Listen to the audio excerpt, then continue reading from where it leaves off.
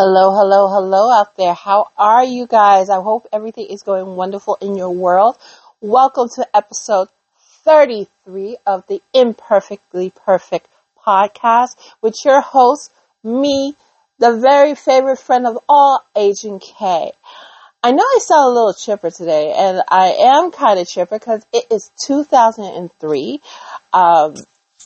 Wonderful 2003, even though for some people it might not be starting out in the best of lights. But let's talk. Let's really, really talk. So I want to talk about the show Velma. And I'm going to say this might be some controversial to some people, and I don't really do television reviews or anything like that. I usually, in the beginning of this podcast, I usually took one show and talk about the implications of that show to society. And I think we can do that once again, looking at the show Velma, because are really, really pissed off about the show. And I'm trying to figure out why, because I actually do like the show. And it's very rare that I'll sit down there and say, okay, I like this show. I like the way it's doing and everything. And the funny thing about it is, I am a huge Scooby-Doo fan. I remember watching Scooby-Doo as a little kid after school on Channel 5. And I probably have seen almost every Scooby-Doo movie and show out there. That's how big of a fan I am of Scooby-Doo. And Velma, though it is a controversial take on the mythos of Scooby-Doo, I actually kind of like it. Why do I like it? We're looking at not only representation across the board of everybody and every nationality. It also takes a funny turn in this show. And the show actually kind of reminds me of when you pull back the curtain of somebody and you basically see the real them. So, take it in that lens. We all project an outside person.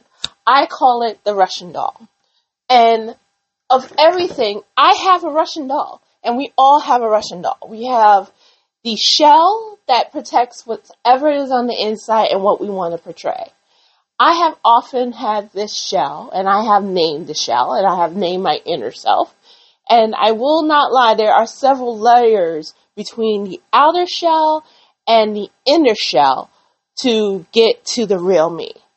And I have been told numerous times by people that I don't share myself enough.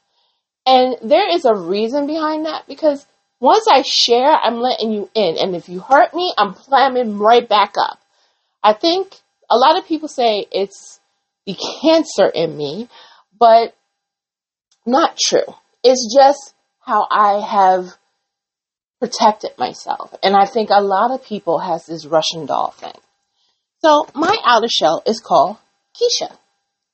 Keisha is the protector. Keisha is the professional. Keisha is the one who takes care of everything, because she was one who was brought up to be responsible for everybody in the household.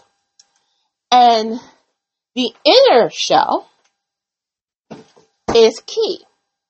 Key is the person who is very sensitive, very vulnerable. And if she was to let you into her life, she wants you to stay forever. She doesn't want to do that whole, oh, we'll stay for a little bit and then disappear and blah, blah, blah. Because of Keisha's overprotectiveness, Key can relax. She's able to just be. But the other side of that is that Keisha is overly protective. And she doesn't like, she's the best way I can say this is once she's hurt once, you hurt her once, you are on her shit list for the rest of your life. Or the rest of her life until death do you guys part, I guess. So how does this reflect to Velma? So Velma is shedding a light in my eyes, and this is my opinion, and I know I might get some people who argue with me in my comments, and I welcome it.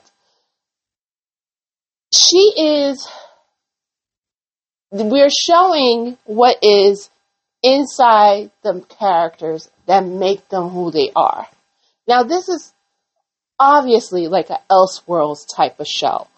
We are Elseworlds, so we're not in the main mythos of what is basically Scooby-Doo. So we get to see the inner workings outside of the protective shell. So we've always had the protective shell.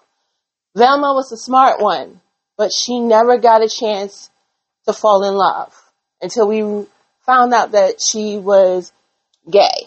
And all of a sudden, you know, she is a well-rounded character, which I'm not going to front, I'm loving.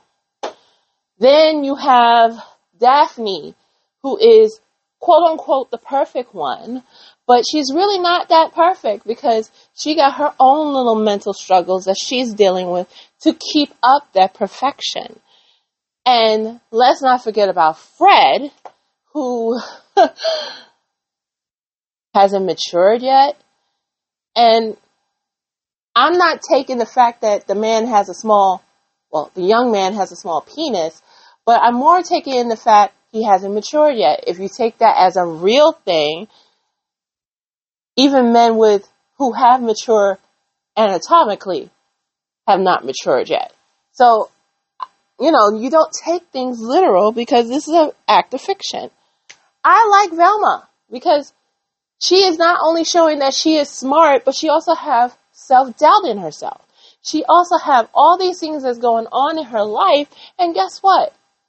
We are the same way. We all have these issues. We all have these concerns. So my question to you guys is, why hate on a show because it's not like you remember it as a child? Let's be real here. Velma is a characterization of what it would be like if Velma and the Gang was in 2023. What kind of issues would they have? Because the original Velma, the original Scooby-Doo Gang, even though they chased down ghosts, they looked perfect in their perfect little world where nothing really hurts them. They never felt pain. They never felt any of those things that you and I feel every day. You see them laughing, you see them happy, you see them exploring, you see them solving. Those are their four main purposes on the original Scooby-Doo shows. Oh yeah, and you got the hunger and the fright, but I think hunger and fright goes hand in hand. But in this show, you are taking like a real take on what these characters could be in 2023 with everything that's going on. So why hate on it? Because it's not the Scooby-Doo Gang that you remember as a child? Or is it because Velma is South Asian? I don't want to go in the race card, but that's ridiculous. Or is it because Velma is not the one-note character that you remember? I have watched the evolution of these characters through all these shows throughout my whole life. And I can say this. I am very pleased with the show. It's just another turn in the show that was needed in the history of our friends in Scooby-Doo world. So what does that say about us as a society that we cannot accept change of a person? This is a discussion that I often have with myself, because it's hard to accept change of people. It's hard to accept that people do change. So if you take Scooby-Doo, if you take the show Velma in consideration, guess what, boys and girls? She's showing that she can change. She's showing that she can adapt. And if it's not the way you like to adapt, that's fine. You are entitled to your opinion. But we all change, we all adapt. And guess what? Maybe it's your time to adapt your change and adapt the way you think and way you function on this stuff. We're asking you to just basically open your mind to possibility. You do it every day when you're working on projects, meeting new people, falling in love. Why can't you do that for Velma? Okay, I think I should get off my soapbox and off my rant over this show. But make your decision. If you're just listening to me and saying, oh, I don't know what I'm talking about, and you've never seen the show, I strongly advise you to take some time and watch an episode. You will see it's still hitting the same beats that the original show does, but it also hits different beats to adapt it to 2023. That's all I have to say. I hope you all have a pleasant day. Thank you for listening. Be blessed out there.